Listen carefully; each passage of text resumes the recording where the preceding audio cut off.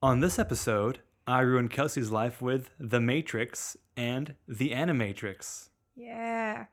Hop on board the Zeitgeist train. We're going all the way back to 1999. Follow the white rabbit. Well, that was good. Like in the movie. Yeah. Yeah.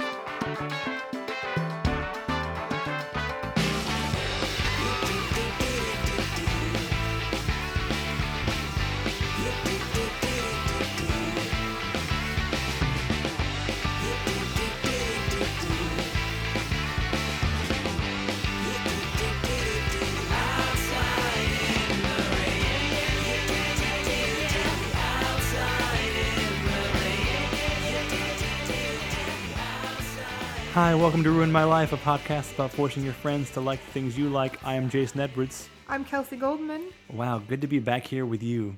Yeah, The it two feels of like us. it's been a while. The gruesome twosome. Gruesome twosome. Two of us together again. I say that every time there's like been a single episode where we're not just the only people on the podcast. To be fair, it's been a while since we recorded an episode. I know, but like if anyone's listening to this in chronological order, which I can't imagine they are, if they were, they're gonna be like, "Wow, Jason really pulls that out every time." Like, even like if there's like a week where it's like we have a third person, it's like when I get back, it's like, "Oh, Kelsey, oh man, It's just us finally again. some room." Finally. I'm gonna start doing that every time we have an episode Sounds good. with no one else is on. Kelsey, We're here. we're here. Yeah. We're in this space.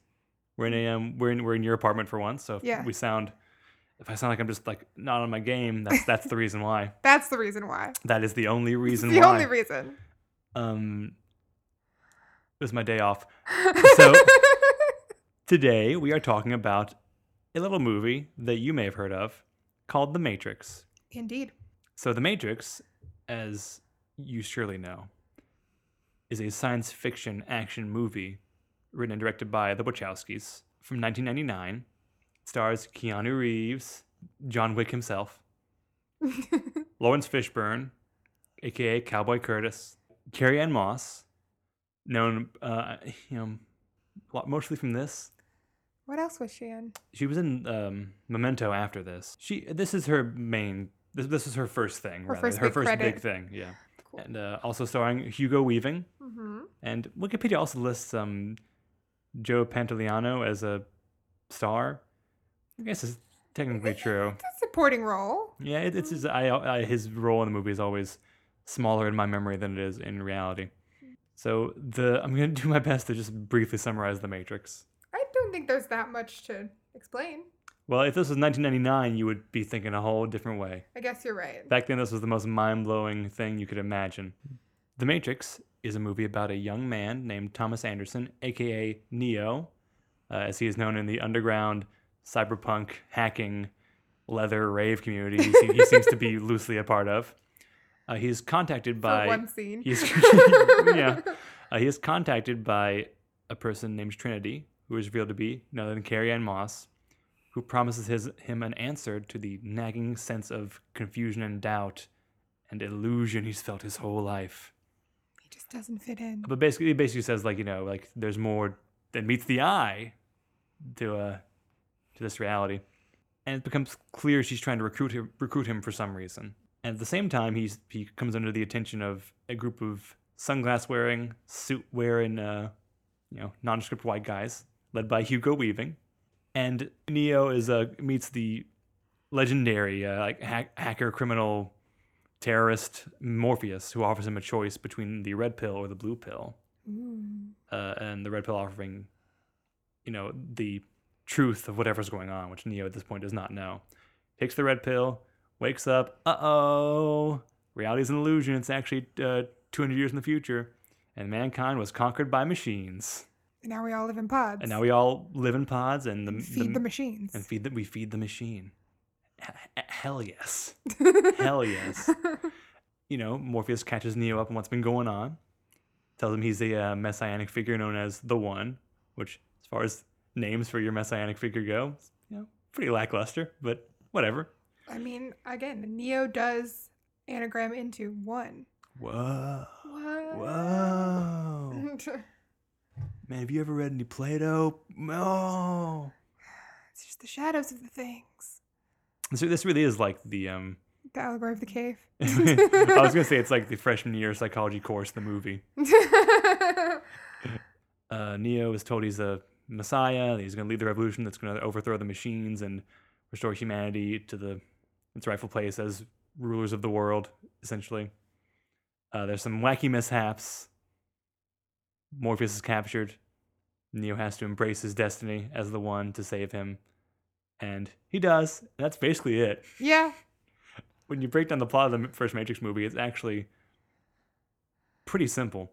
There's a lot of time happens. given over to just getting you over the concept of the movie Yeah. and getting you on board with what's happening, Yeah. which is part of the fun in my view of it, because we'll get into your ideas about this movie a little bit. I guess we can get into them now. I mean, I think because okay, I did not love The Matrix. I did not dislike The Matrix. I just feel kind of indifferent towards The Matrix.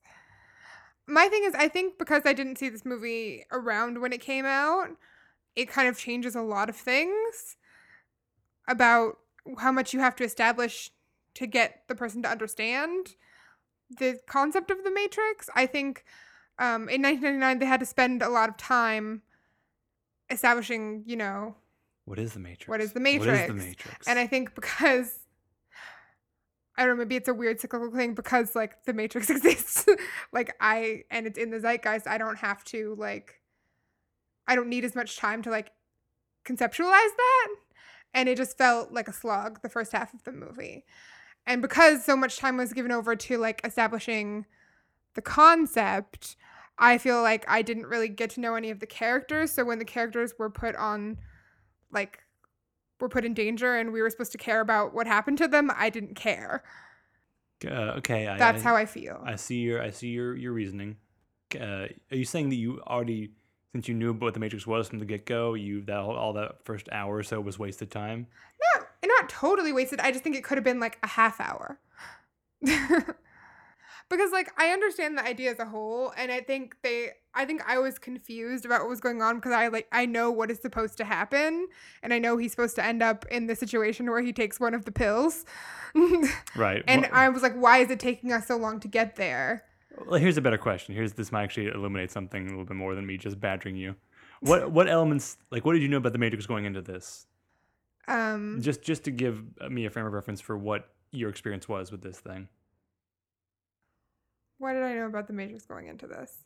Obviously, you knew about there's a scene where Lawrence Fishburne offers Keanu Reeves one of two pills. Yes. What did you know about the context of that moment? As far as I understood, I didn't know that it was our lives are fake, the whole this is the real world thing. I knew that one of those pills would take him into a different world than the one he was in. But you didn't know. I didn't know the concept of it being real versus a alternate dimension. Yeah. Just a different world. Yeah. Okay. I knew there was lots of fighting. People were hackers and had stuff to do with computers. Although that really seems to be not super necessary to the plot. The fact that Trinity and Neo are hackers. Yeah. I mean, Neo is only, I think, a hacker because it gives Trinity a point of contact with him. We spend a lot of time with Neo at the beginning that feels unnecessary because I don't feel like we know him anymore. I don't feel like I care about him anymore because of that time we spent with him. And maybe that's just because it's Keanu Reeves not acting against a bunch of very charismatic people, whereas in the later parts of the movie, he is acting against a bunch of very charismatic actors, and it works for him. I don't know. The whole scene when he's in the cubicle and he gets kidnapped and he goes out on the ledge but doesn't go out on the ledge. He goes out on the ledge but doesn't try to escape. Felt so unnecessary. If the whole point was to establish that they put the thing in his belly or whatever. Why do we have the whole thing about going out on the ledge? Well, it's also establishing that Morpheus is this benevolent figure who somehow knows a lot about Neo and can not only in a sense guide him towards the truth, but also literally has enough knowledge to guide him through the specific layout of his cubicles and his office. And he was instructing him on how to get away from these people who are chasing him. And also that Neo, when he is faced with when he has to go on that ledge and he's basically asked to do something really scary and dangerous, he's not so dissatisfied with his life that he'll make that metaphorical leap quite yet. I mean, I told you after we watched it, I thought I needed to watch it again because I didn't feel like I got enough out of it. Yeah, I mean, it's also just meant to be like a fun sort of like sneaky chase scene. God, that's what worries me more than you not caring about the characters. Because when yeah, I mean, if you watch this, there's no, I told you after we saw it, I wasn't going to argue that there was some sort of like really deep, like hidden, deep characterization to it, which is, not to paint with too broad a brush, but that's sort of like the Tumblr world of criticism, where you just lay as many layers into a thing as you possibly can. Yeah. But I feel like the actual set pieces of The Matrix are so good and so fun that I think the world around it and the characters and the things that are set up are sort of exist not solely to prop those things up, but you know as much as you need to know about these people to make those things work. And if those things themselves just don't work for you, there's no like I can't argue that you're wrong about that because there's no you know what I mean, like there's no other point of view I can offer that's gonna make up for the fact that you just didn't like what was happening on screen. Maybe I just didn't watch it right. Like I wasn't watching it for the right things. In that, like, I was watching it for a story, and I should have been watching it for like the sort of craft. Because like the fight scenes are great. Like that's what like was really interesting to me was like they're really interesting and strange. Like they're weirdly choreographed for the type of movie that it is. I feel like, do you know what I'm saying? In that, like, they feel very much like martial arts fight scenes, but they're not in a martial arts movie necessarily. And they're very fast and quick and jerky almost in a movie that I was understood that was supposed to be like the whole like, smooth and the sort of like bullet dodging grace thing is what I thought I was getting going into, and it wasn't what I expected, but I enjoyed it. And I think the other thing is like my main experience with the Wachowskis is Sense8, which is very character driven and is, science fiction, but in a very character driven way. It's much more character driven than The Matrix. Yeah, and so that's what I'm coming from. So I was trying to follow a character story when I should have been focusing on the world building and the craft that, because this doesn't look like a movie from 1999. It looks like a movie from at least like 2005, 2006. Yeah, which is, I mean, you know this. It's because it influenced all those movies that came out in the next, the next decade. So I think maybe I was just watching it for the wrong things. Because the world building is great, and I think talking about that, we can shift into the Animatrix maybe, which is more about the world. Yeah, I'm not done talking about this though. Okay. I would be very remiss to get out of this part of the episode without talking about Yun Wo-ping, and I apologize if I'm saying that name incorrectly. Is he the fight choreographer? But he is the choreographer for The Matrix and The Matrix sequels, and he's a big name in Hong Kong martial arts movies. Cool. Which are, I get the impression that you may have expected a slightly more serious movie than this is. Yeah. And this movie is not unserious, but it's also, you don't hire a Hong Kong martial arts choreographer because you want realism. You do it for like the theatricality of it and like the weird sort of, I don't even want to say weird, but you know what I mean. It's a little bit more over the top than a more subdued style of fighting that you would have seen in like 80s action movies or into the 90s as well. And so if you're not expecting that, I can see that might throw you off a little bit. Because the bullet time is one of the, I forget this actually going back and revisiting it too. There's much more martial arts than I remember there being. But that's like some of the best parts of the movie. I mean, the whole fight between him and Lawrence Fishburne when they're like in the Matrix training simulation, when they're like in a dojo or whatever that is really, really good and really, really compelling and probably one of my favorite parts of the movie. You think about The Matrix as, and it sort of is presented this way too, as this technological advancement, like this marvel of like the bullet time is so how they do it, and they push computer effects to the limit.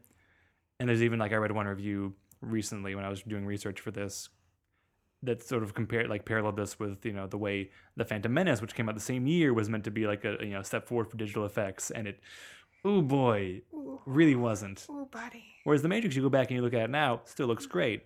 Yeah. Unlike The Phantom Menace, which looks, sounds, and is ass.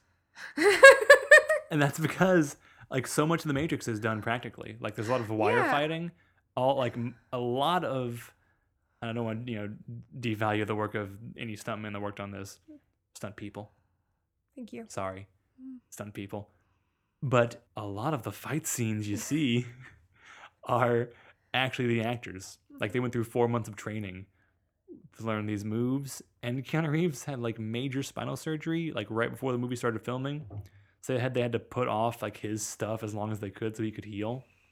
And he even still then like wasn't satisfied with how much kicking there is in the movie because he couldn't do as much kicking because his vertebrae were fused together when he had to have a surgery on it. Imagine the worst back day you've ever had.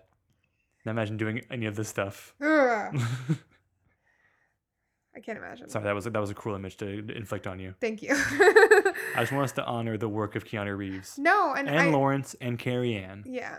And Hugo a little bit too. Looking back on this, I think I need to watch it again. Why are you shaking your head? You just gotta watch it right the first time. You gotta put on your movie glasses. But I think what you're talking about with the Wachowskis and the effects and stuff, I think the sort of fusion of digital and practical effects are something the Wachowskis do really well, at least evidenced from this movie. And I think from Sense8 as well, where a lot of the like weird editing and stuff is all done practically, where people would just like duck in and out of frame to to figure things out. Yeah, you're right. Sense8 is a marvel of like editing and work. I don't know and why stuff it like hasn't that. won any editing awards. 'Cause it fucking should. It's It like- should it's win all the awards. The only good show. It's the only good show. It's a technical marvel, but it's not because they're throwing as much CGI as they can at it. Yeah. It's because they're doing something really unique and weird with practical effects. That's a good point. And I think like the Wachowskis' use of practical effects in The Matrix as well is really really what makes it so timeless. I mean, it's not totally timeless. There are things that would be better now, but like I said, it doesn't look like a movie from 1999. It doesn't look like The Phantom Menace where you're just like, what? It's also like a better story and a better movie, like in general, effects aside. But yeah, I think the Wachowskis, like, it really speaks to their talent in like using the medium of filmmaking to its, highest. What am I trying to say? Potential. Yes. Sorry, I'm trying to narrow down like things I want to talk about because There's I- so many. I We really- have a whole nother episode. I so. really love this movie. I know. And I saw it when I was 13, which is the perfect age to see it. And it was also the time when I just started to understand that movies could be like a thing that I enjoyed. Yeah. I didn't realize until we were watching it with you recently how much this movie is like imprinted itself on me and how many things I took from this and how many like small little things in it I like just have stuck with me forever. I don't think I've even watched it that many times. I think when I first rented it, I watched it twice that weekend. So maybe I should retract my my making fun of you for wanting to watch the movie twice. Because I remember I overheard someone in 8th grade right before I saw the movie talking about The Matrix. They had said something like, "Oh yeah, man, you watch that movie, you gotta watch it at least twice. You won't get anything that's going on." And I was like, "Yeah, whatever. I'm the smartest 8th grader in the world, so I'm pretty sure I Obviously. got it." And I definitely watched it twice that weekend in my parents' basement.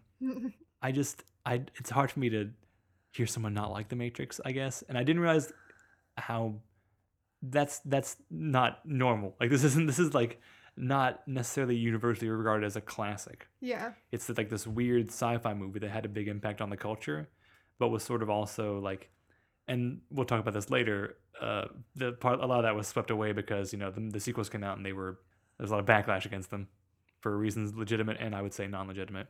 But it sort of swept away like all the goodwill of the original Matrix movie, and like I think we maybe sort of forgot how important it was.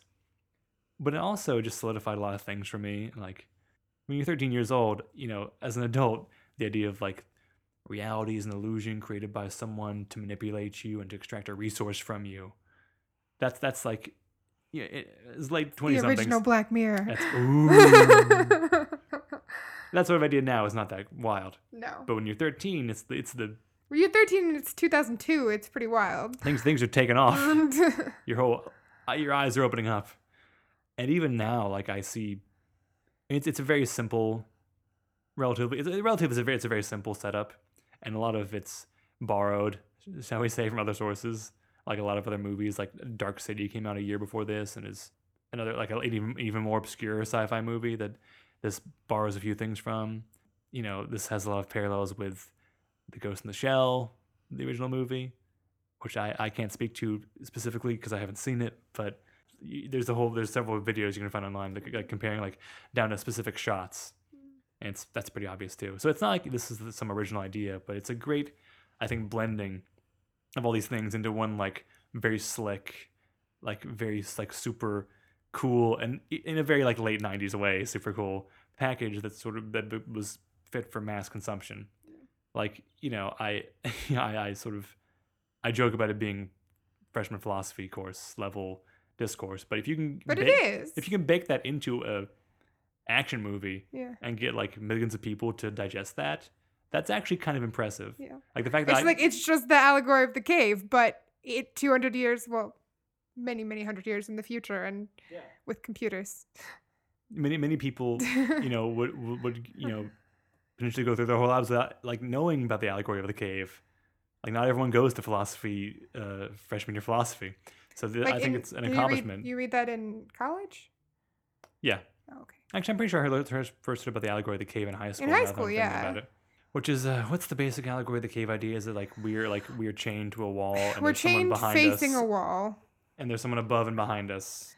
Yeah, and there's a fire, and people are walking by, and you're seeing the shadows Basically doing little shadow of puppets. them, but you don't know any better, so you think, Like when you make a dog with your hand. yeah, but you think the things on the wall are the thing, because you've been in this position all your life, whereas the actual things are the things you can't see.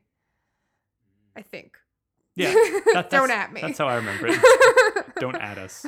Don't ever at us. Please at us. And it's also a Simulacrum Simulation by Jean Baudrillard. Am I saying that name right? Jean Baudrillard? Yeah, it sounds right. I mean, he's French, though, so that could be anything. Which is a big thing about, symbols and reality and culture and how they, mix. I mean, like, there's a scene where Neo, like, opens a book that is Simulacrum Simulation, and it's opened the chapter on nihilism. So, like, pretty obvious. Yeah. That was the Lost style of literary illusion before Lost came out. You know how in Lost, like, they would just have characters reading books that like their creators liked. I didn't watch all of Lost, but that makes sense. I mean, that was a big thing in Lost, and I love Lost, but like, come on, guys, you can't just have Jacob reading "All That Rises Will Converge" by Flannery O'Connor. Good book, though. It's a good book. She's a good writer. Not crazy about the Jesus stuff, but whatever.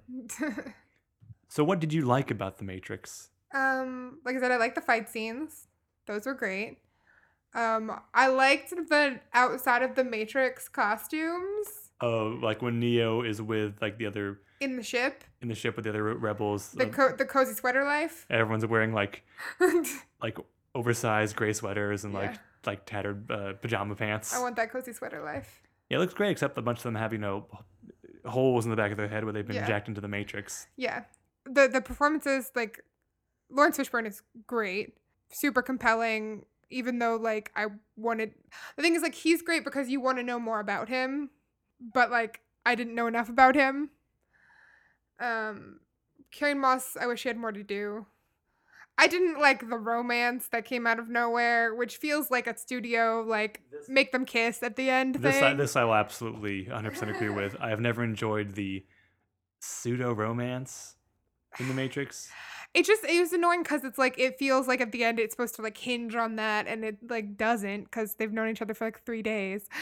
And I was thinking about this because that like when like Neo has died within the Matrix and in the real world, and Trinity is confessing her love for him, which again comes out of nowhere, and like even like now, and I like look at it as generously as I can, does not make sense. And they don't have really any chemistry, they just never interact. Yeah, like because Trinity doesn't have enough to do. But as much as I love the fight between Neo and Morpheus in the like training module, it should have been with Trinity. That would have given them like if they wanted to establish the like romance, that would have given them like some interaction outside life or death situation. Yeah. That would have both made their character allowed us to get to know their characters and also like set up a romance. But they didn't do that. So they didn't set up the romance. And in that moment at the end when Neo is dead and Trinity confesses their love to him and he like comes back to life, that not only feels weird and unearned, but I feel like Neo dies and comes back to life because he's the one. It's like the healing power of love is not a thing that's actually happening there. Like, Right. You could remove her Trinity's entire monologue from that scene. Yeah. And it would play out better, actually. Probably, which is upsetting because again, there's not that many female characters in this. Yeah, and not to spoil anything, but the romance between Neo and Trinity is a bigger deal going forward. But they do, at least in the sequels, spend time on it. Okay. You at least see them together at some point. Okay. In fact, you see them together in a very intense way in the opening minutes of The Matrix Reloaded. Oh, good. Is that the second one or the third one? That's the second one. That's a little hook for you. Get you hooked. Is it sex? I plead the fifth. Is it weird Matrix sex? In a way. In a sense, yes. Oh, God. But I love Carrie-Anne Moss in the movie, though, like what little she has to do, because she's very important for the first half hour. But then, Morpheus has to come on and explain, like, here's what's been going on for the past half hour, and that takes another hour. Like, but I love, like, in the opening chase sequence, Yeah. where she's just running around, like, murdering cops, Yeah. and, like, the agents start chasing her, and she dives in through that window and does that cool spin around move, and, like, falls down there, like brings her guns up in a cool, badass pose. But, like, nothing happens, Yeah. and she's just waiting there, like, anxiously for something to happen, and then eventually she tells herself to get up. I think it's just a great, like, very human moment of, like, what you would do if, like, you had to, like, talk yourself out of, like, a high adrenaline situation to Well, keep and I moving. think that's the, like, for me, that's kind of a little bit of the issue is that, like, the movie starts off with that amazing scene of her, and then we just leave her to go talk to Keanu Reeves, who, by all accounts, is fairly boring in comparison. Yeah. I feel the way about watching the Matrix movie as I do sometimes rewatching the first Star Wars movie. The original. Yeah, the Star the Wars, the Episode 4. Yes, A New Hope. What else would I mean when I said the original Star Wars movie? You said the first Star Wars movie. There's the first one. Anyway. It was called Star Wars. A New Hope. It was just called Star Wars. Yes. Anyway, go on. My point being that when I think of Star Wars, I think of all these, like, huge iconic things and all this stuff happening, but that's like a overall memory of the entire franchise. Yeah, not much happens in the first movie. No, there's like 6 sequences in the first Star Wars movie. Luke is on like there's the opening spaceship, C3PO and R2. Luke's on Uncle Di. Luke meets Han Solo. They're in space. They're at the Death Star. Like, and then the movie's over. It's Like, over, it's yeah. crazy. That's kind of how I feel going back to the Matrix. Like, Neo gets out of the Matrix. He trains. I know Kung Fu. And then, Joe Pantoliano, Joe, I can never say his name right. Joey P. Joey P. Cypher. Is like, we have to set up his betrayal because that drives the action of the entire second half of the movie. Mm-hmm. Like, there's no time really, and the movie's already over 2 hours long, so there's no time really for any other characterization. Right. Like, and what little we get is like they're like add like some humor, some color, like among the rest of the crew. I mean, I don't know, and like the little things I appreciate, like the way Mouse is, or just Trinity's little Tank. Tank. Tank's my favorite. Or Trinity's little mannerisms, or Lawrence Fishburne's whole thing is Morpheus. I mean, what this movie could have used is a putting the team together montage. Oh boy. Here we go. I'm just Oh, saying. boy. All movies. I love a putting the team together montage. You know what? You should watch The Magnificent Seven. I just watched that this weekend. Yeah. The original. I haven't seen the remake. Okay. It's a Western from the 1960s. It's all putting the team together. I mean, not all, but like they do a lot in a very small amount of time. Like they put together the titular 7, and there's some characters you see for one scene, like 30 seconds long, and you already know so much about them. I just think you'd appreciate it. It's a master class in putting the team together. Awesome. Will do. But yeah, a lot of things I enjoy about this movie are things that maybe Recommendation. Done. Oh damn! I should have saved that one for later. No, I forgot we were still doing that sometimes. Times. The things I enjoy in this movie are maybe things that you wouldn't catch until the second go around. Like the way Trinity puts her hand up on the phone booth when the truck is crashing in during the opening scene. For some reason, I really enjoy that. Or the way Morpheus says things, just in general, is like very appealing to me. Or the entire scene when Neo goes to meet the Oracle, and she's just this like That's a good scene. sweet old lady making cookies and teasing him, and but using her knowledge of the future to tease him. It's very not much like at odds with this image of the Matrix as this like big portentous philosophical movie. I mean, I enjoyed that scene a lot. It confused me a little bit in that I wasn't sure where it was taking place. Well, she's training potential like other messiahs in that house, so she's clearly part of the resistance in some way. But she's in the Matrix. Yeah, I mean, I understand this totally. Like the Oracle scene is confusing. It's sort of because you're meant to be confused. It doesn't really serve the plot that much, other than to like establish that Neo doesn't think he is the Messiah. Yeah, it sets up like what like the closest Neo gets to a character arc, because it's like he's told that he's basically gonna have to choose between his life and Morpheus's. And then towards the end of the movie, when he like makes that plan to go back to the Matrix and we're gonna save Morpheus and we're gonna fight the agents, that's his like first actual action in the entire movie. Like he's been entirely reactive up to this point, and now he's Which Keanu Reeves is great at. yeah, and now we're bringing back these idea of like, you know, whether how much Neo wants to be in charge of his own life, and like, you know, this idea of fate, and he's been told just enough to sort of position him in this way where he can make the choice to sacrifice himself to save Morpheus, which he has to do in order to become the one. So Self-fulfilling prophecy. the Oracle scene, yeah, the Oracle also works the same way Oracles do in like classic Greek literature, Mm-hmm. where it's not really like a here's the future and this is going to solve all your problems. It's more of a That's So Raven style of future telling. I do want to acknowledge that the world building is like really, really good. In that, like, the world is really interesting, and like there's like little tidbits of like things that I want to know more about. Well, if you want to know more about the world of the Matrix, can I turn your attention towards a thing that sort of provides that, Yeah, called The Animatrix? yeah, you can, because we did watch that as well. The Animatrix is a anthology anime film that was produced by the Wachowskis and released in 2003. It is a compilation. It's 9 short films.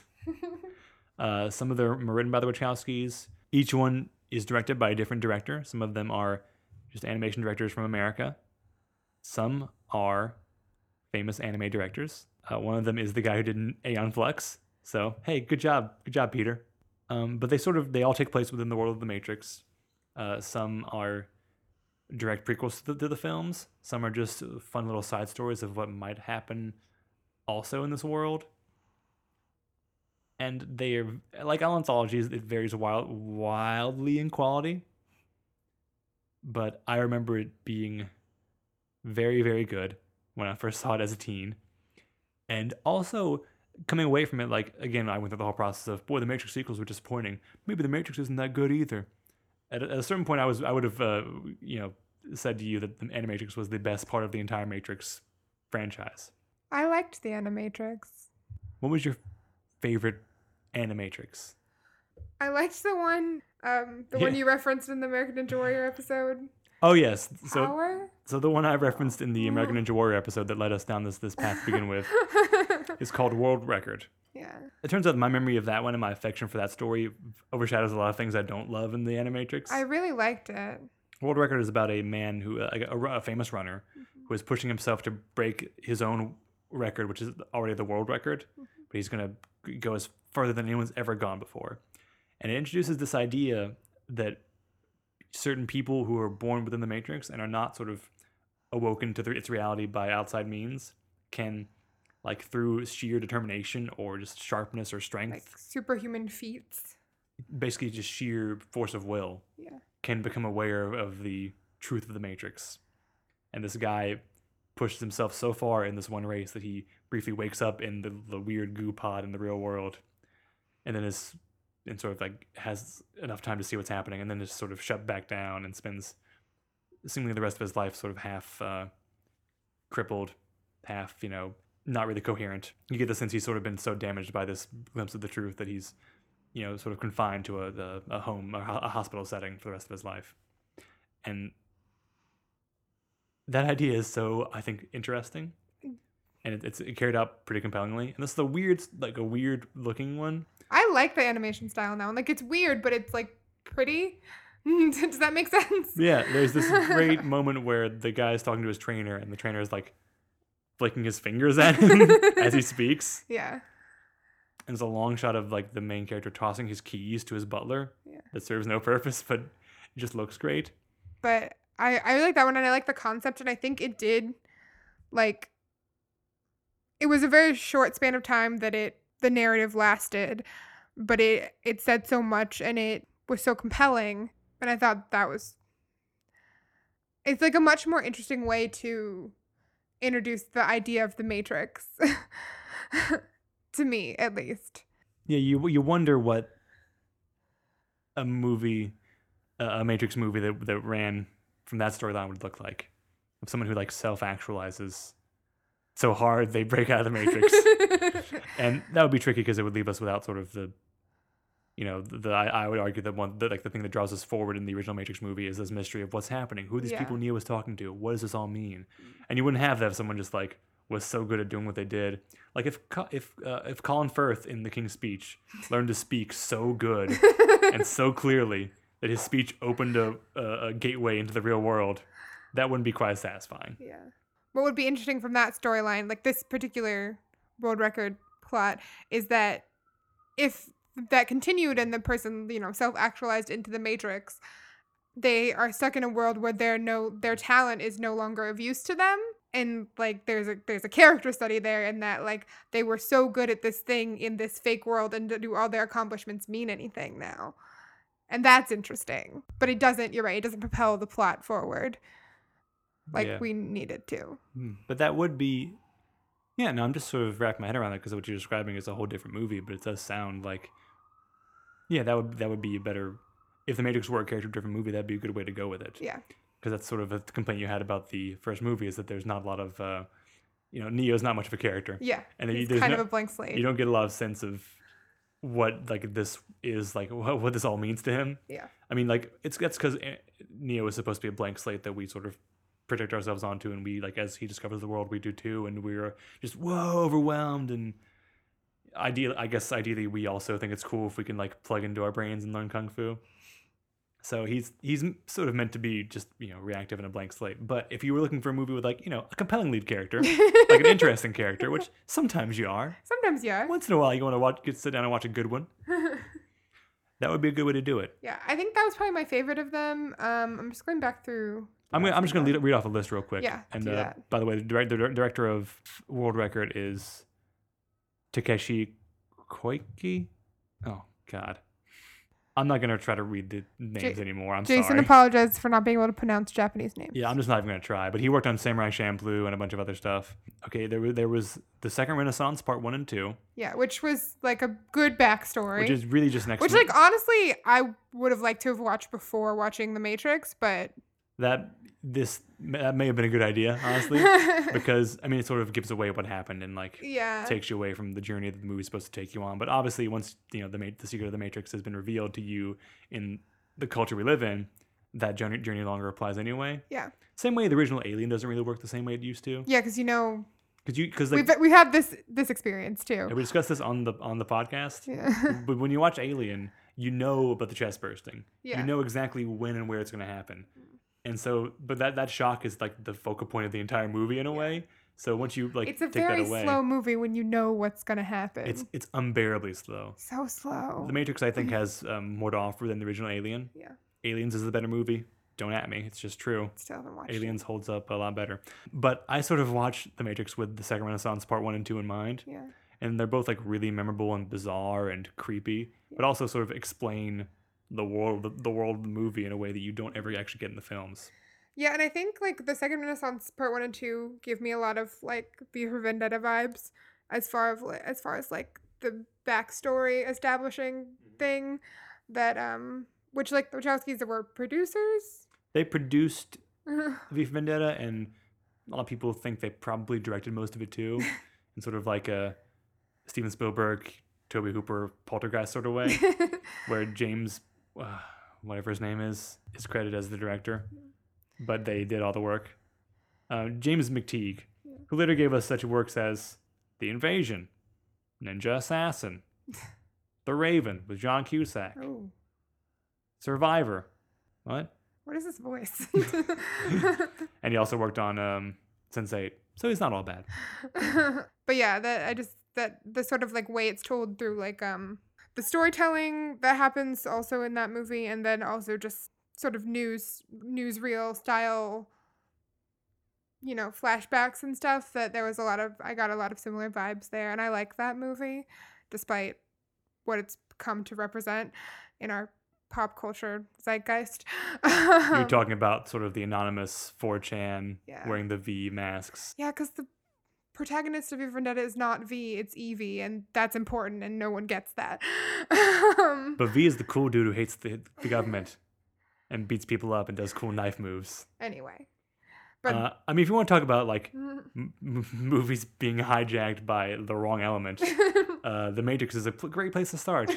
Because when I say red pilling, I think you don't get a good image with that. No, you don't. And other people smarter than I have pointed this out before, but the irony of that is when you consider that the Wachowskis are trans women Yeah. who made a movie about a white guy whose eyes are open to the truth by a black man and a woman.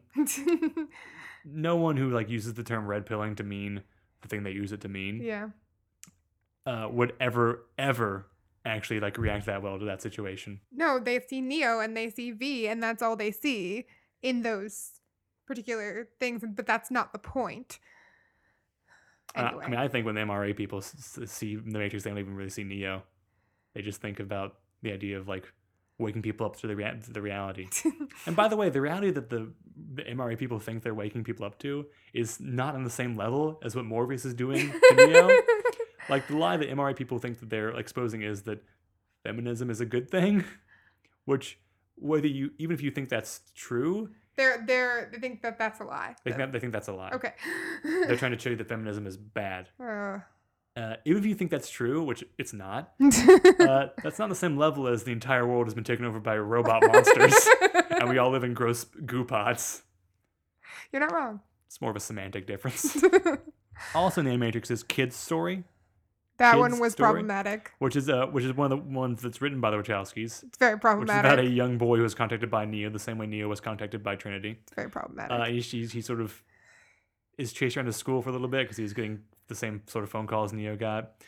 And then to escape and also to wake himself up to do the same sort of self-actualizing that the runner guy does, he jumps off the roof of his school and kills himself. And we even see like his funeral like attended by his like peers and his teacher.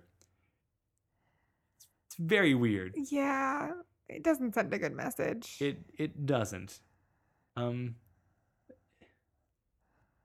Yeah. Anyway, it's a we didn't like that one. We're gonna pass over it. pass. Pass. Also, Hard pass. the animation on that looks like a serious version of Squiggle Vision. Anyway, also looks like that old animated cartoon about the snowman. Oh yeah, it does. I just said animated cartoon. I'm sorry. I hate myself. Do you want to do it again? No, I already said it. We'll leave it in. We also have Program, which Which one was that? that's the one where two people are fighting within a Matrix like simulation of a. Is that the one with the monkey? Or the... No. Program is the one with these two people wearing like samurai garb and jumping around and fighting. Oh yeah, that one was those weird CGI-ish. And the woman, the main character, whose name is Cis, like CIS. Yeah. Which is there's a joke there somewhere, but I still haven't found it. She's engaging in a battle with a character named Duo. Yeah. Who was trying to convince her to abandon her team and join him as he's recently reinserted into the Matrix, the same way that Cypher wanted to be in the first movie. Mm-hmm. And she fights him for a while, and it's very good looking. And you find out at the end that this is all. They're like on the big roof. On a big roof, jumping around. He's like slicing up, and she kills him. I like the look of that one a lot. And she gets very emotional when she has to murder him. Mm-hmm. And then you find out at the end it was all simulation. None of it was real. Which, I mean, this one just looks good. Yeah, it's pretty. There's not else to say about it. There's Beyond, which is where a woman looking for her missing fat cat finds a haunted house that is actually a glitched out Matrix space. That was fun. Which is fun. The idea of it is, I think, better than the actual story ends up being. The idea of like a glitch in the Matrix could like simulate a haunted house and people could just stumble upon that is fun, but doesn't really do anything with it. There is a detective story, aka My Shit. That one was so weird, though. Which is a noir-style story about a detective who is paid by an agent, though he doesn't know it's an agent, to find Trinity. Mm-hmm. And he tracks her down, and he sort of is in the first episode being recruited by Trinity, but she has to kill him because he's taken over by an agent and he dies. And it's like a noir detective story in a very short form. That one left me wanting a little bit. In that, like, I felt like the guy's death at the end was not earned. Yeah, I mean, it's like an 8-minute thing. Yeah. If it was like, but it goes through all the beats of like a full length story. Yeah. So that's part of the problem. But the style of it, for some reason in this one, The Matrix looks like it's the 1940s, and like everyone's wearing, overcoats, trench coats, and fun hats. Fun hats. I like that. I just love the film noir style so much that I can. This one just from the concept up is just appealing to me. Again, I like the way it looked a lot. Same. But no, I think World Record is by far my favorite. There's also Matriculated, which is the one with the monkey. I like that from one. The guy too. did Aeon Flux, where It's weird. this but one is the weirdest one, and also the one I have the hardest time like squaring with the rest of the universe of the movies, where a bunch of rebels capture a robot, like a Matrix evil killer robot, Yeah. and try to reprogram it to fight for them by going inside its mind and putting it through a series of like weird games, because they all project digitally into this world. And I have a problem, not a problem so much as just a note, which is that all their cyber world outfits look like the outfits of the characters from that 1990s Johnny Quest reboot when they went into that digital world. I haven't. Does anybody remember that? Johnny Quest from the 90s? Anybody? There was a VR universe and they fought. Oh, okay. Just me, I guess.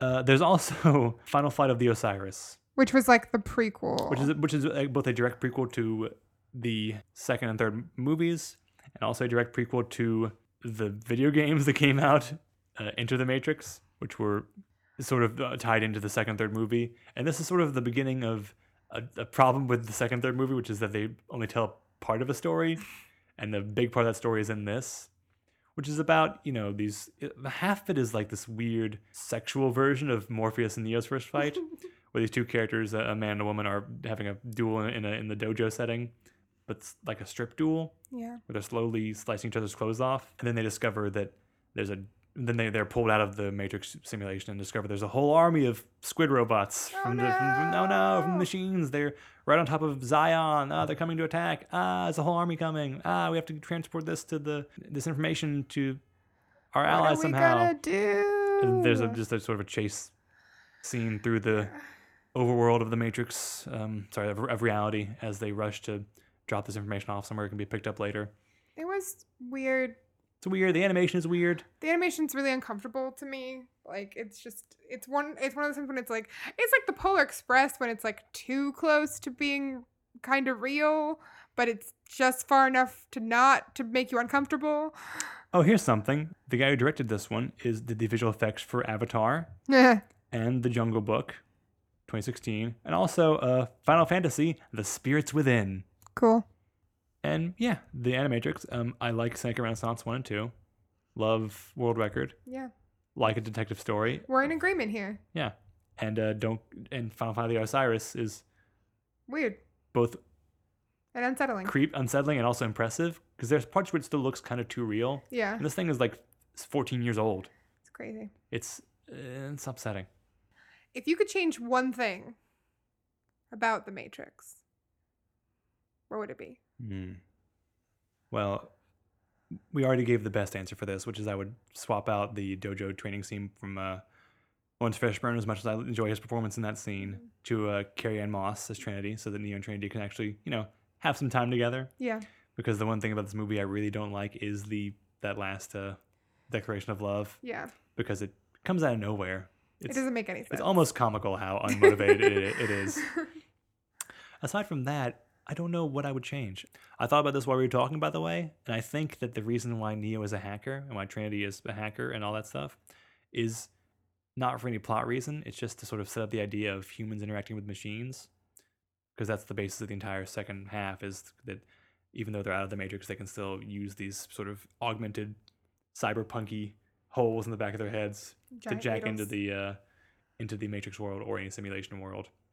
So I think it's just there to set that up on a thematic level. Okay. That's not really an answer to your question, though. I would maybe change the outfits Like in the Matrix, the or Matrix outside? outfits are all like, They're so stupid. with the exception of the woman who's not Trinity. And is in all white that one time. Yes. And Morpheus is a green tie. Keep Morpheus' green tie. Morpheus and Switch. Yeah.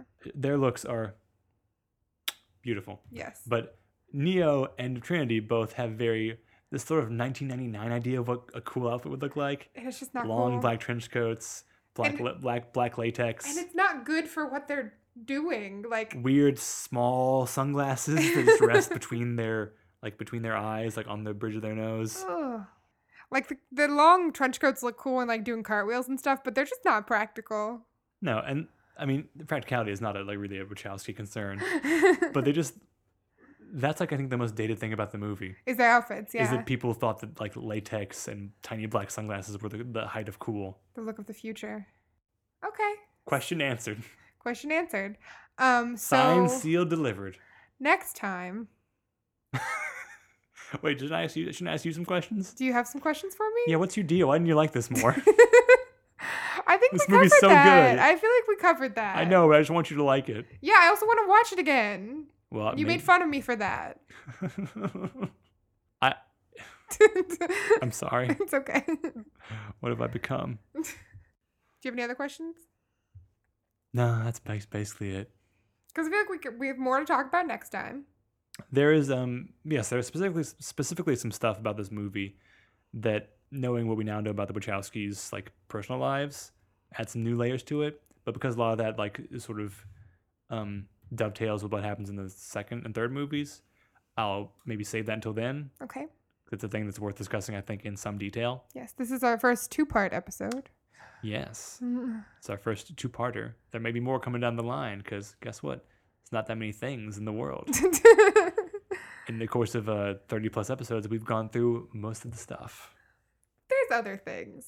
Next time we will discuss The Matrix Reloaded and The Matrix Revolutions, which, Kelsey, you have not seen. No. And I have not seen since they were in theaters 14 years ago. Whoa. So that will be a lot of fun. I hope you'll join us then. Join us, won't you? Join us, won't you? Ruin My Life is Jason Edwards. That's me. And Kelsey Goldman. That's me.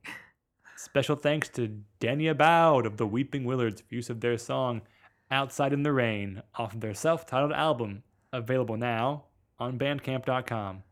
And thanks to Carly Sussman, who designed our logo. You can find her work at carly-rose.com. Rate and review our podcast, please. Please. Please do Please it. do it.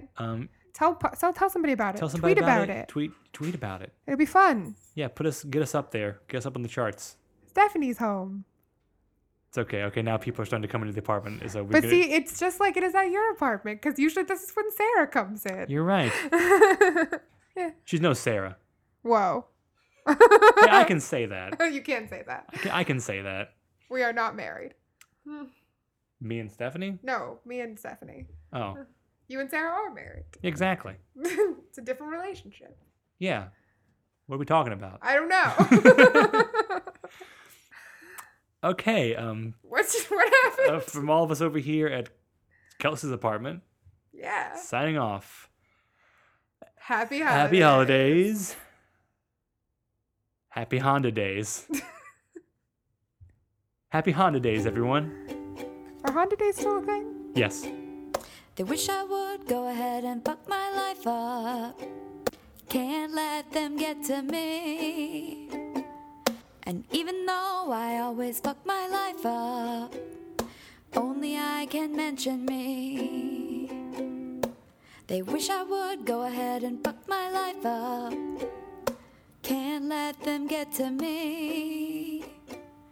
And even though I always fuck my life up, only I can mention me.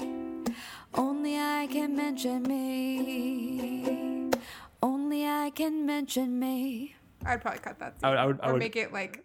I would just make them beat up all those cops with their hands. Yeah. You can still kill cops. That's fine. That's fine. That's in totally fine. fiction. In fiction. But do it with your hands. I'm not advocating for any kind of sort of uprising against the police state. Just do it with your hands. I'm not advocating that the workers should seize the means of production, take control of all resources. establish a new system of government. I'm not saying that. Proletariat will rise. I mean, it's all true, but I'm not saying that. It's not me.